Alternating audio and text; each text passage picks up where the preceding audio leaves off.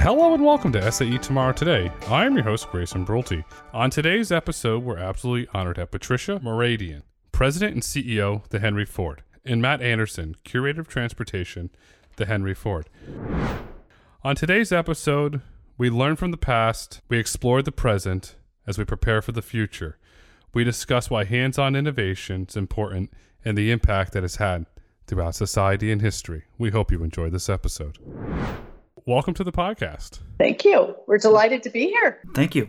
We're super delighted to have you here because the Henry Ford is doing incredible things to support innovation, grow innovation, and doing wonderful things around education with the high school, which we'll get into in a little bit. But before we do, Patricia, I want to go back in the Wayback History Museum. Being a cultural institute, you've got a lot of amazing history there. The Henry Ford was originally founded by Mr. Henry Ford, and it was called the Edison Institute in honor of Mr. Thomas Edison, with whom Henry Ford shared a friendship. The museum originally opened to the public in June 22nd, 1933. Why was it founded? What was Mr. Ford's vision for opening the museum? Henry Ford was a real proponent of hands-on learning and immersive, engaging environments. And he opened the institution as a school. He wanted to have a place of learning for young people to be able to have their hands on things. So before he opened it as a school, he was collecting objects and different artifacts of innovation that really showed how America progressed. And he was a hands-on learner himself, having only had an 8th grade education. He was all completely self-taught by putting his hands on things, by taking things apart, by putting things back together. And he was really fascinated by how America progressed using the ideas of innovation and the American traditions of innovation, ingenuity, and resourcefulness. And that's what has become really the foundation of this institution. So founded first as a school, and he housed all of his collections so the children could use them to learn. So they were having an immersive hands-on experience right here in the museum and on the grounds of the campus. Good for Mr. Ford. You mentioned collecting objects of innovation. Was that just in the particularly automobile industry, or did that go across multiple industries? Oh, it went across multiple. So we have 6 collecting categories today, and the majority of our collections, over 26 million artifacts, about 1 million are 3-dimensional, were collected by Henry Ford. We still collect, but we can't collect at the level that he collected at the time, as he was considered one of the wealthiest men in the world. And he collected engines and machinery and farming equipment and sewing machines and spinning wheels. He collected buildings and had them disassembled and reassembled in Greenfield Village so that people could learn from those buildings and from the history of those buildings. The things that he collected were really massive. And when he opened the institution, he had agents working for him all over the country, and they were collecting for him things that represented ideas and innovations that changed the world.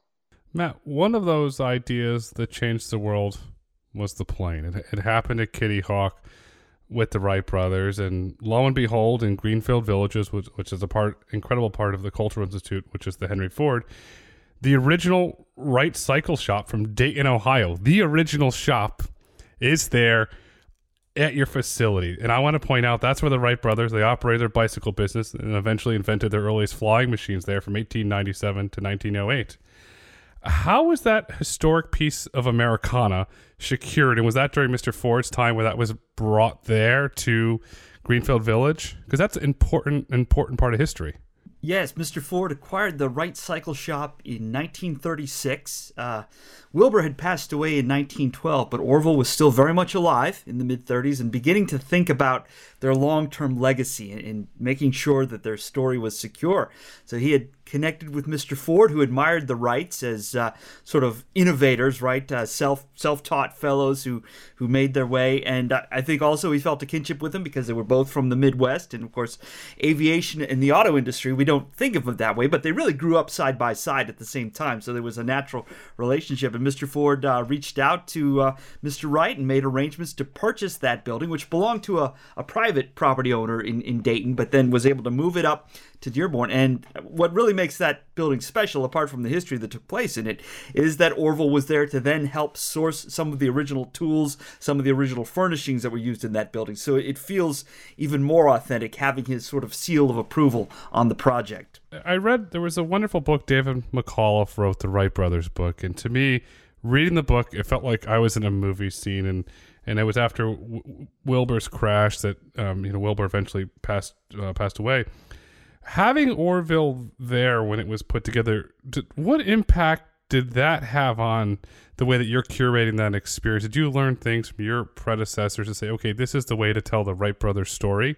Yes, and we've always focused on the Wright story as taking place not only in the cycle shop, but also in the home, which we have in Greenfield Village, right next door to the cycle shop. And that's a fun story because Mr. Ford was trying to acquire that at the same time as the cycle shop, and Orville really couldn't understand what he wanted with the house. Why would you want this? But I think Henry Ford realized that the innovation process never stops, right? They were working in the shop. They were also working at home, talking with their sister Catherine and each other and so forth. So he realized that was a vital part of the story. And to me, that's also a part of what makes it special, that we can tell both sides of the story and get to that point that they were always working, never stopping, much like Henry Ford and Thomas Edison, another one of his heroes. You bring up the great point around the Wright brothers' history because when they were in France testing the planes and the correspondence between the brothers and the sister, there was a very strong bond there. So thanks for pointing that out, because the sister played a very important role in innovation. I love the line, "The innovation never stops." Patricia, here you are. You're the president and CEO of the Henry Ford. You're clearly focused on innovation. Over the last 88 years since the museum first opened to the public, what's changed, and how are you constantly always embracing innovation? Because you've got this incredible heritage to build on. We do. And we have an incredible collection to build on. And so we have such an amazing collection of artifacts and buildings and stories that really our imagination is the only thing stopping us from, continuing to expand the experience and tell those stories. We have grown since Henry Ford first founded us. Obviously, we started as a school. It morphed into a museum, but always stayed a school until the 60s. But to create an experience focused on the American traditions of innovation and ingenuity and resourcefulness gives us a wide expanse of opportunity to immerse people in programmatic opportunities in those different kinds of exhibitions that we can pull together. And so since then, we've had the great fortune of being able to partner with Ford Motor Company. We're separate from Ford, as you know, but we partner with them, and we've created the Ford Rouge Factory Tour for our guests to immerse themselves in manufacturing experience. We have a giant screen theater now. The Benson Ford Research Center is an open archive for anybody to explore and understand a lot of the history in our archival holdings. But in addition to that, with technology, which we have fully embraced, we're able to now tell these stories beyond the campus. And so I always think about Henry Ford coming back and seeing who we are today. And I always imagine that he would be very, very pleased that we've embraced the innovations of technology, that we use that technology to get the stories out to audiences who might not be able to visit, that we use it for our school and for our school children that visit on field trips. We also have a television show. We've Emmy Award-winning television show called The Henry Ford's Innovation Nation that is seen all over the country on CBS every single Saturday. We're in our 8th year.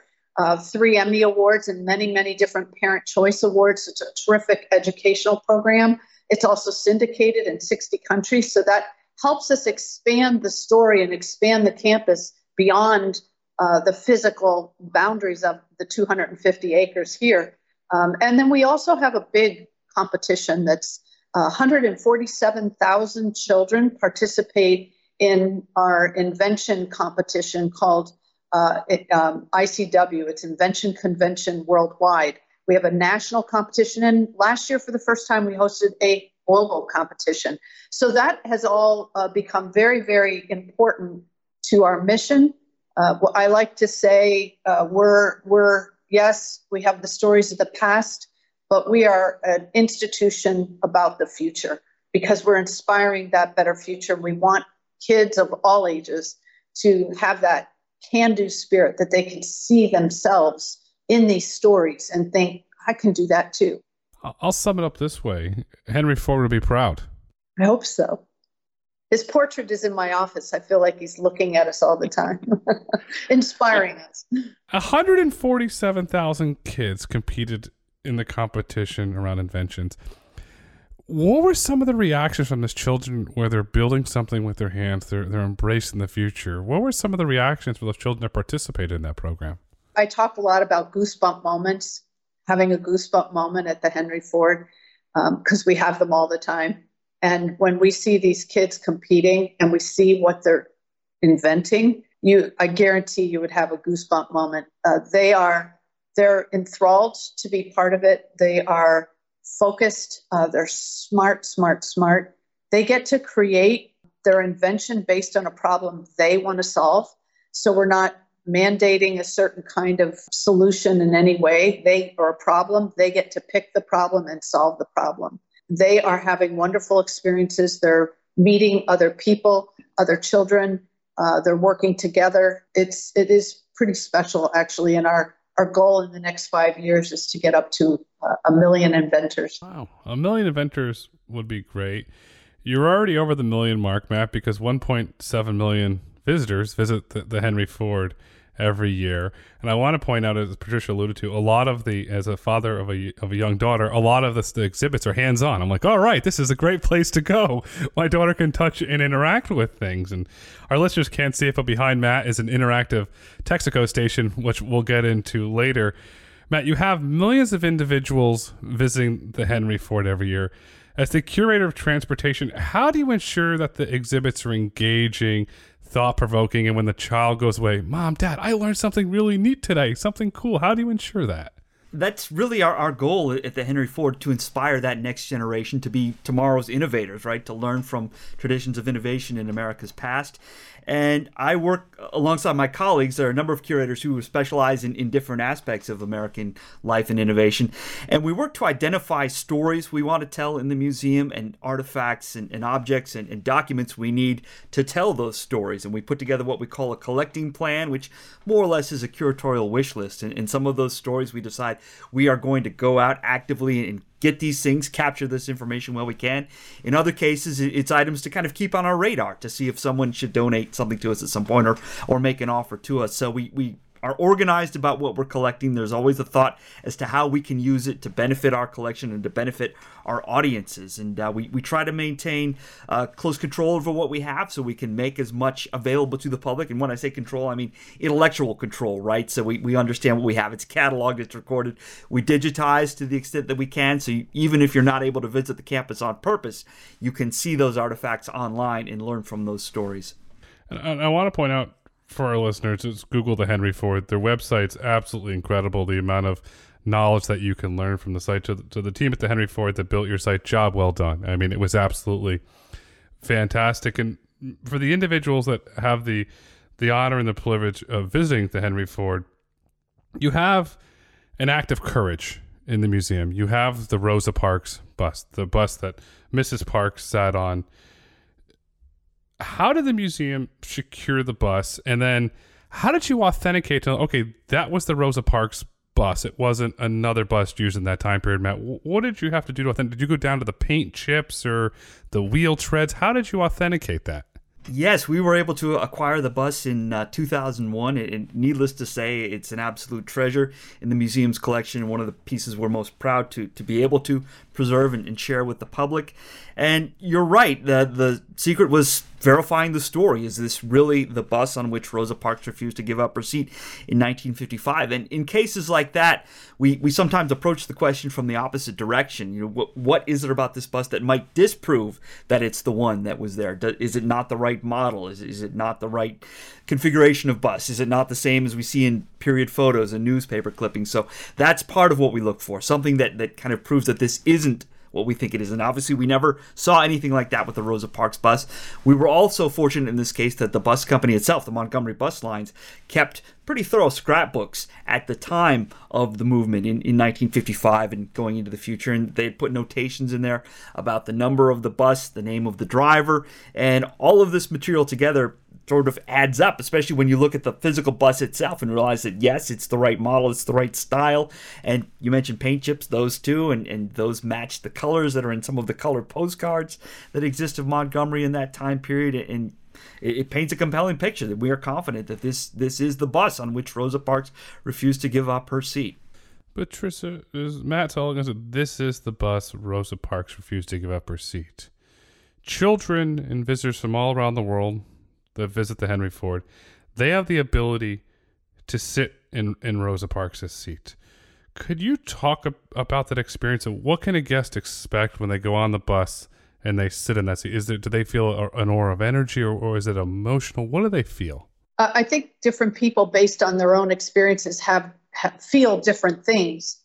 However, it is one of those goosebump moments that I spoke about earlier. There is not ever a time that I get on that bus and don't have goosebumps. It is an amazing experience. You can sit in the seat that Rosa Parks sat in. A recording of her voice comes on, and you can hear in her own words what she went through. It is a very, very powerful experience. And I believe that some of the most powerful experiences are also the most simple to produce. We had to make decisions about that. We had to allow people to get on that bus.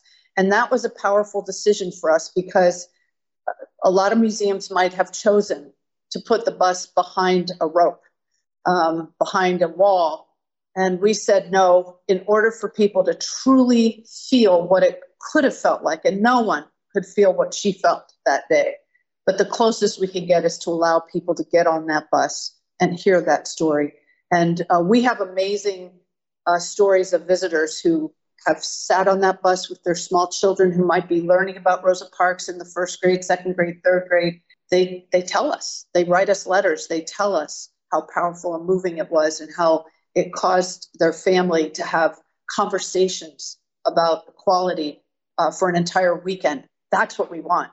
That's how we can try and move the dial on important issues today. One of the most famous guests, President Obama, when he was in office, visited the Henry Ford, and President Obama sat in Rosa Parks' seat. But did you have a moment to speak with the president after he sat in that seat and what emotions that he felt? We didn't. We did not have the opportunity to speak to him afterwards. However, we worked really hard to make sure that his staff knew that the bus was in the museum when he was coming to visit. And we were delighted when we found out the next day that he sat in the bus. And we actually got a call from his staff letting us know that they took a picture and they wanted our permission to be able to release the picture. And of course, that was a no-brainer for us. Yes, please release that picture. It became one of the top 10 most liked pictures of his presidency, I'm told. The photographer was Pete Sousa. He was amazing what he captured, and it went viral very fast. And it happened at the Henry Ford. It did happen at the Henry Ford, yes. Matt, you have moments, as Patricia described, with President Obama when he was in office, visiting the Henry Ford. And then you've got parents like myself that bring their kids to the museum and say, we want to have the Rosa Parks experience, but perhaps we want to learn about, what's an internal combustion engine? How do you change a tire? What's an air filter? How do you pretend to add fluid? You have this great interactive experience. And that's what we talked about earlier when I mentioned the Texaco play garage. To me, as a parent of a young child, I'm like, okay, this is cool. Could you talk about that as a parent that's going to go there and what type of experience they're going to have with their children in the Texaco garage? Yeah, so we talk about car culture in the United States, right? And not just how the automobiles have changed, but how our built landscape has changed around the car and its needs. And service stations, gas stations are obviously a big part of that. So we have an actual circa 1960 Texaco station relocated from Massachusetts to our museum. And yes, we've converted the service bay into an interactive area for our younger guests. We have a scaled down, kid-friendly car in there. They can pop the hood. They can kind of go through the motions of checking the fluids, the air cleaner, check the dipstick to see what the oil's like, take off the tires, and they really get a sense for the kind of maintenance that was involved in automobiles. And that's different. I just got my oil changed the other day, and I realized that I'm kind of sitting in my car where other people do all of these things. But not all that long ago, folks would have to do those kinds of things on a regular basis, and there are some folks who still do that as a part of the hobby of driving and owning vintage vehicles. Right? They enjoy going and being a part of the car, doing that kinds of hands-on activity. So that gives kids their first introduction to the real auto ownership experience. I have to ask, from a vintage standpoint, are there white wall tires in the Texaco?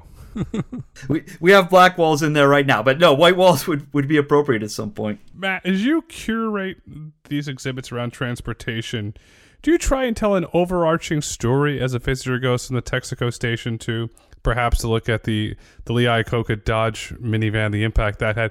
Are you trying to tell a story as you connect all these exhibits together around transportation? There are really two stories that we tell throughout our Driving America exhibit as you walk through. One is, how has the car changed over the last 120, 130 years to meet our needs, right, in terms of getting faster, more comfortable, more accommodations. But then also, how have we changed to meet the car's needs, right? And the car has affected every part of our everyday life, how we eat, where we work, where we live, what we do for play. So you see both of those threads as you travel through the exhibit. And Patricia, zooming out to an overall institute level, how does story play into the overall visitor experience? Do they start in one era, or they start in space or outer space and kind of work their way through? How do you tell that all-encompassing story for the visitor experience?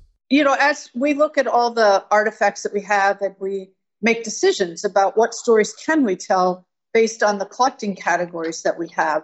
And the overarching mission of the institution is to use the American traditions of innovation, ingenuity, and resourcefulness. And we consider ourselves storytellers, and using those stories and making decisions about what exhibitions, what stories can be told around buildings, around different experiences, and how can we best engage our guests. But the overarching theme are themes about innovation. And so we really look at that. And the other really important aspect of what we do when we are putting new experiences together is it really is about the people. It's less about the thing in front of you. That's a very inanimate thing. It's the people who invented it, the people that were entrepreneurs behind making it successful, the people who were the innovators that did something new. Who were those people? And in many cases, we grow up thinking that Thomas Edison or the Wright brothers or George Washington Carver and Rosa Parks, they become bigger than life to us. We want to tell the stories of those people as ordinary people, because they all started as ordinary individuals who had a belief, a vision. They persevered through thick and thin to make something happen. And we want people to know that so that they can see themselves, so that they can grow up thinking, I can do that, have that can-do spirit. And that's how we really approach the storytelling pieces of all the different components of the exhibitions that we have. Put it very bluntly, you can change a child's life. We hope we can change. That's our goal, is to make a better future. We talk about these innovation and invention and entrepreneurship as American traditions for us. But really, at the end of the day, our main purpose is to inspire a better future. And we do that through people, and we do that through the impact that we have on young people's lives. You're having this incredible impact, because if you look at Mr. Ford himself, his third company. He never gave up, and he kept going and going and going until he founded the Ford Motor Company.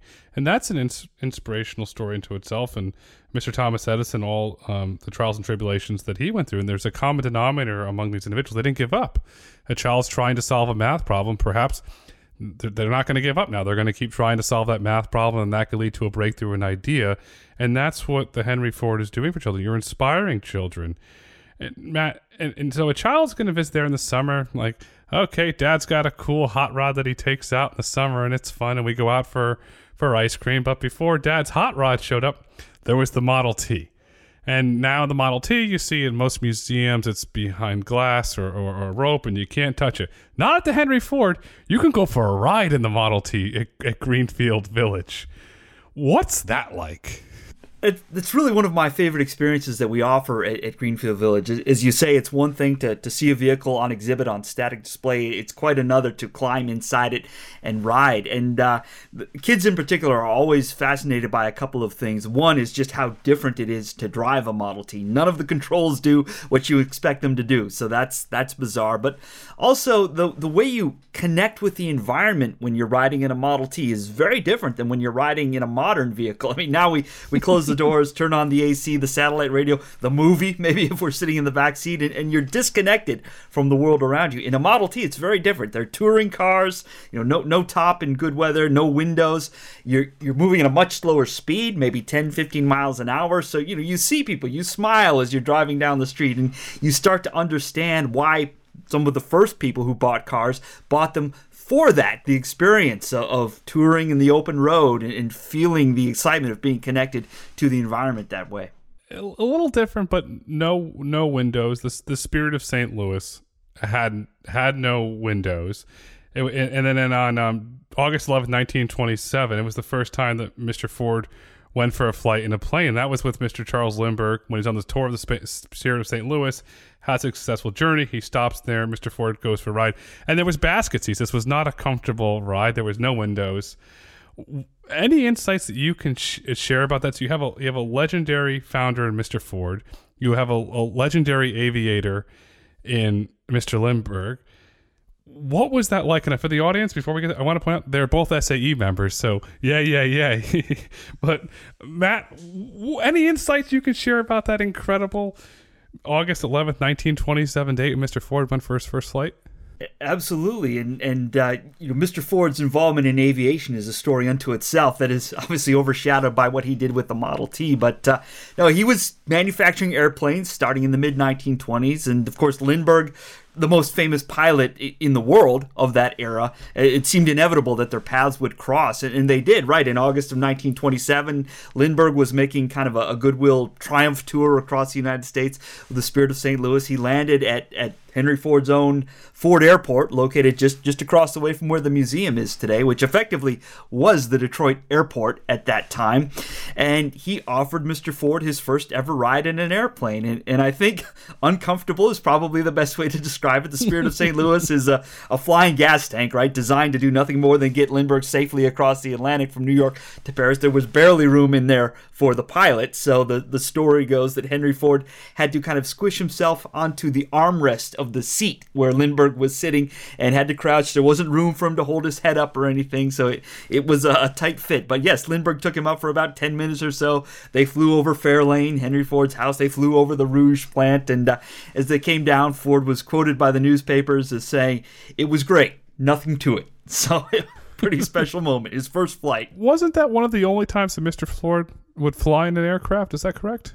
That's true. He really never flew all that much. Part of it, I think, is because of the era in which he was working. Aviation was just starting to catch on, and for most of his business travel, he actually used a private railroad car to go from place to place, which would have been more conventional for folks at that era. But if you're going to take just a few flights, you can't do much better than to take one with Charles Lindbergh in the Spirit of St. Louis, I think. It's an iconic moment between two iconic innovators throughout history. And Matt, it wasn't just Mr. Lindbergh that Mr. Ford had a relationship with. He had a very close, as we mentioned earlier, personal relationship with Mr. Thomas Edison. They had winter homes together in Fort Myers, Florida. They had their labs. They did really cool things. I've had the pleasure of going there.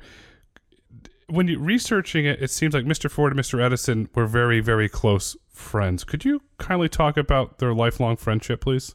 It's a fascinating relationship, and it started with Henry Ford basically worshiping Thomas Edison from afar, right? Ford is a teenager when Edison develops the electric light in 1879, so he certainly admired him from boyhood. They had a chance to meet in August of 1896, just a couple of months after Henry Ford had tested his quadricycle, his first functional automobile. And the story is that they were at a convention in New York City, out on Manhattan Beach. And at a dinner after one of the sessions, people were talking about storage batteries for electric cars and the difficulty. And someone had mentioned, well, this young fellow here, Henry Ford, is working on a gasoline car. Edison was interested, had Ford come over, sit next to him, and Edison was hard of hearing, so Ford got in there talking closely and drawing out sketches of what he had done. And Henry Ford said after he'd explained all this, Edison turned to him and said, young man, that's the thing, you've got it. The gasoline car is self-contained, you don't need to worry about batteries and electricity, you don't have the issues of water and fire that come with steam-powered cars.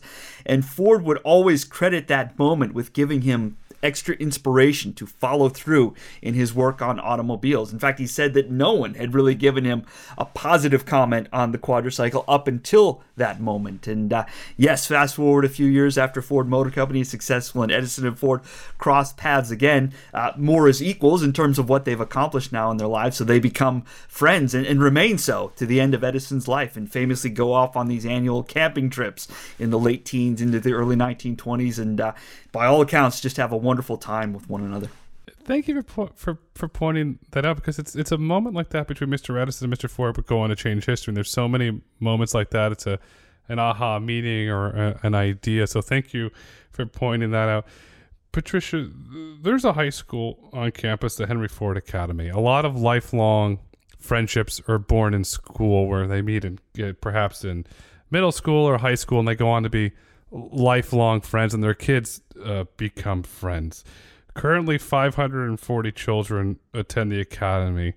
What is that experience like? Do the children get to go into the museum, go into the research center? Could you kind of talk about that overall experience that a child that's going to the academy can experience, please? Yeah, the high school is really our ultimate mission in action. Kids are learning all over our campus. The freshmen are in school in the museum. Their classrooms are in the back of the museum. They have to go through and walk through the museum many times a day to get to and from their classes, to go to the lunchroom, to use the facilities in some way. The sophomores, juniors, and seniors campus is right tucked down right behind Greenfield Village. And so the kids are integrated in our entire campus. They're integrated into everything that we do. We think about the high school, and our curators, our program team, our education staff. We work with all the teachers. It's really carte blanche for them. They use the exhibits. We help them create curriculum around the stories, the research that the curators do on the different artifacts. All of that can be built into their curriculum. It is a college prep high school, and really there is nothing like it going to school. And we call it it is hands-on learning, it is immersive, but it's really public school and public space. So it's not like the kids are secluded into their own four walls and the only adults they see all day are the teachers. They get to be representatives that sometimes greet guests when they're walking to and from. We tell them, give directions, smile, talk to the visitors, talk to each other. They become part of everything we do. I think that's fantastic. And then I'm sorry, I'm late for class. I was looking at this exhibit and trying to learn something. I can imagine what some of that's like. So you have the research facilities, over 25 million documents in there. Are children in the academy allowed to go there and read documents or read books and learn about different aspects of history? Absolutely. The research center is open. It's open to the public. We actually were closed for the pandemic, but it's still accessible. People can make appointments. But when we're not pandemic, it is completely open access. The children have opportunities. We actually, with the academy on our campus, we build the collections thinking about the academy, build the book collections and the archival collections, also thinking about the academy in addition to the work of the institution. So, but you could go in and start to research something that you might be interested in. We cover all the major collecting topics of the institution and some. We have some of the most prolific collections in automobile history. We have quite a bit in manufacturing, in trade catalogs. We have all the Sears and Roebuck catalogs from the beginning up till now. I mean, there are many, many different things that could be researched and understood. And yes, it is open to our students. Is the original investor document when Henry Ford started the Ford Motor Company, where Henry Ford was the largest shareholder and the second and third largest shareholder were the Dodge brothers, is that historical document located in your research center as well? It is. You want to talk about that a little, Matt? That's a really fun one to look at, too.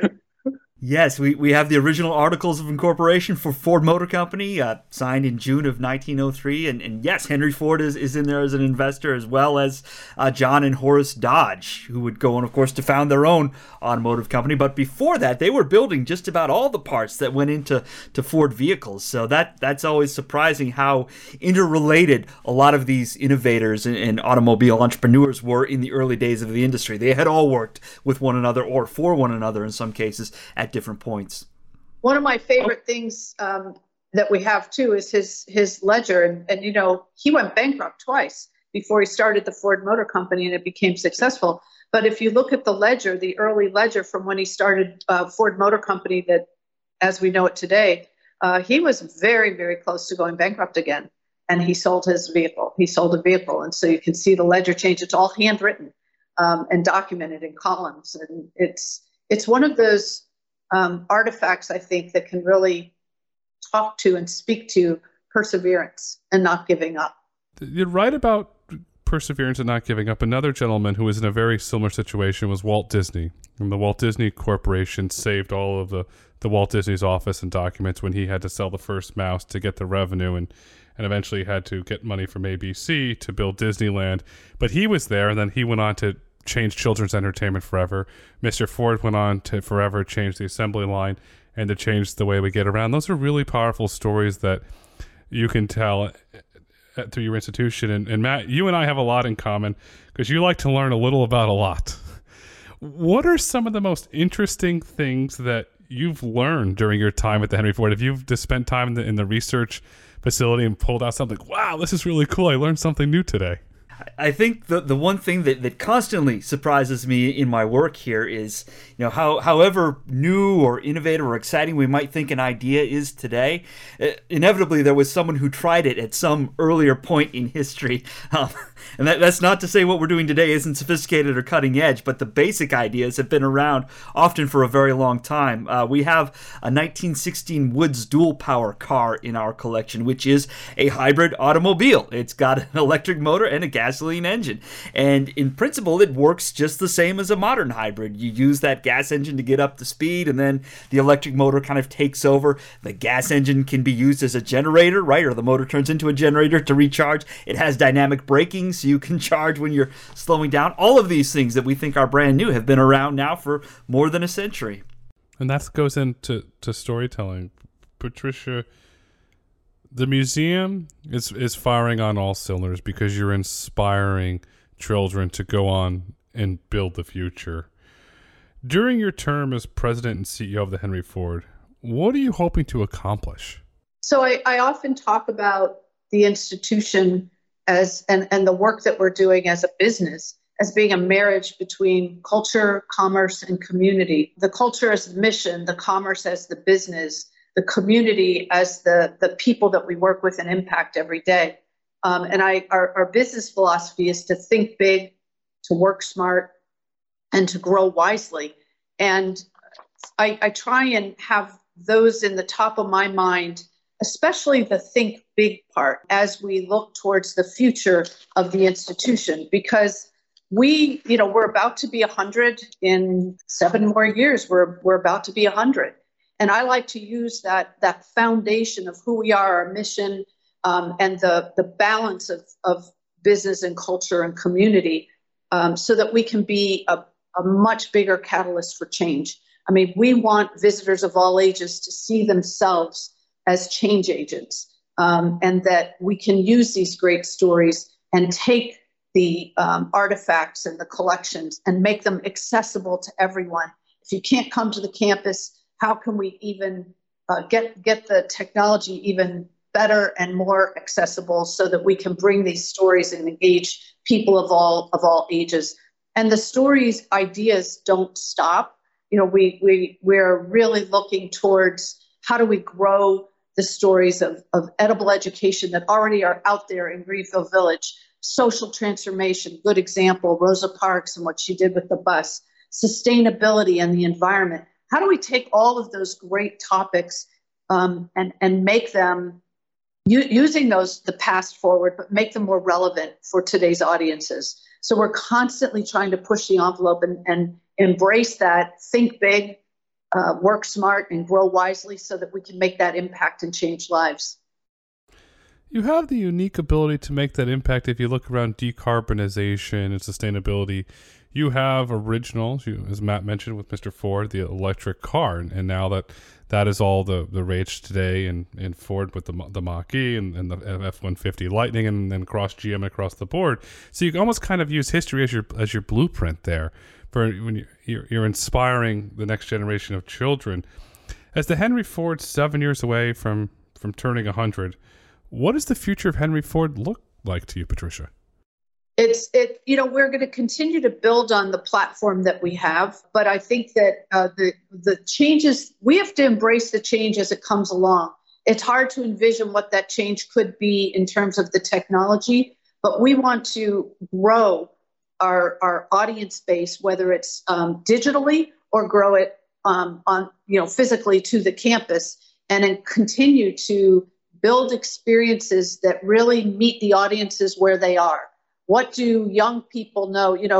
10 years ago, when we were just starting to get into the digital world, a 10-year-old was learning too. Well, now that 10-year-old is 20, and in 10 more years, they're going to be 30. So how do we continue to embrace that technology and meet audiences where they need to be met so that we can not just be a sustainable institution in and of itself, but continue that great legacy of hands-on, immersive, engaging learning, doing it with the new methodologies and the new innovations that come into play. Perhaps we had the announcement last week from JP Morgan Chase. They open a bank in the metaverse. Perhaps one day that you open the Henry Ford in the metaverse, and children from all around the world can interact. And Matt, they can have that hands-on experience in a digital, virtual way, which would be kind and neat. And with a focus on transportation, Matt, in your opinion, what is the future of the Henry Ford? We continue to collect and are monitoring the next big changes that come in the automotive industry. And of course, in the last few years, autonomous vehicles have been at the center of that discussion. And happy to say we've already added 2 of those to our collections. One, an experimental prototype that was used in testing, and another one that was actually used by the public. And they're both great stories. The prototype is about the technology side of autonomous vehicles, whereas the production vehicle is about the psychology side. It was used at the University of Michigan's North Campus as a part of a survey. People would ride the shuttle and then fill out this online survey to talk about how they felt. Did they feel comfortable? Did they feel safe? Were they even aware that the shuttle was doing all of the work? So both of those, I think, have gotten us on the right road, if you'll pardon the phrase, to collecting autonomous vehicles, and we'll see what comes down the line. I'm reminiscing on this, but a child can go from the Model T to an autonomous vehicle in one experience. You can have that whole thing there. I mentioned the Lee Iacocca minivan. My grandfather had one, and then that changed everything. So I reminisce on that. But you have, as somebody, you have all these different experiences for all these different age groups, and I think that's absolutely fantastic. So it's not just geared towards children or towards adults. I think that's the beautiful thing about the Henry Ford. You have exhibits and things for all ages. And then so I can go eventually, when my kids have kids, we go there with our grandkids, and we can learn something new. And that's the fun thing about the Henry Ford. And Matt, as we look to wrap up this insightful conversation, what would you like the listeners to take away with them? There's a phrase we often use around the Henry Ford: dream big, don't quit. And when young kids come into the museum, I want them to do that. I want them to see what others before them dreamt and then accomplished. And I want them to also remember that persistence is often key in these things. You can't give up if things don't work the first time, if things don't work the 20th time. You have to stick at it and keep going. And, your idea, if it has merit, you'll make it. It'll happen. Patricia, I love the line, dream big, don't quit. And then you talk about think smart, work smart, grow wisely. Well said. Job well done for the work that you're doing and running the Henry Ford and honoring Mr. Ford's legacy and all the innovations throughout the world. What would you like the listeners to take away with them? I want everybody to come here or engage online or watch our show, Innovation Nation on CBS, and come away thinking, I can do it. I can do it. I have a vision. I have an idea. I can do it. And if you don't have it yet, you will get it. You can do it. I want people to believe in their ability and believe in themselves. As Patricia said, you can do it for the listeners. You can do it for your kids. They can do it for your grandkids. They can do it because today is tomorrow. Tomorrow is today. And the future is hands-on innovation. Patricia, Matt, thank you so much for coming on SAE Tomorrow Today. Thanks for having us. Thank you for listening to SAE Tomorrow Today. If you've enjoyed this episode and would like to hear more, please kindly rate, review, and let us know what topics you'd like for us to explore next. Be sure to join us next week when I sit down with the CEO of Circular and we discuss the future of the circular economy. SAE International makes no representations as to the accuracy of the information presented in this podcast. The information and opinions are for general information only. SAE International does not endorse, approve, recommend, or certify any information, product, process, service, or organization presented or mentioned in this podcast.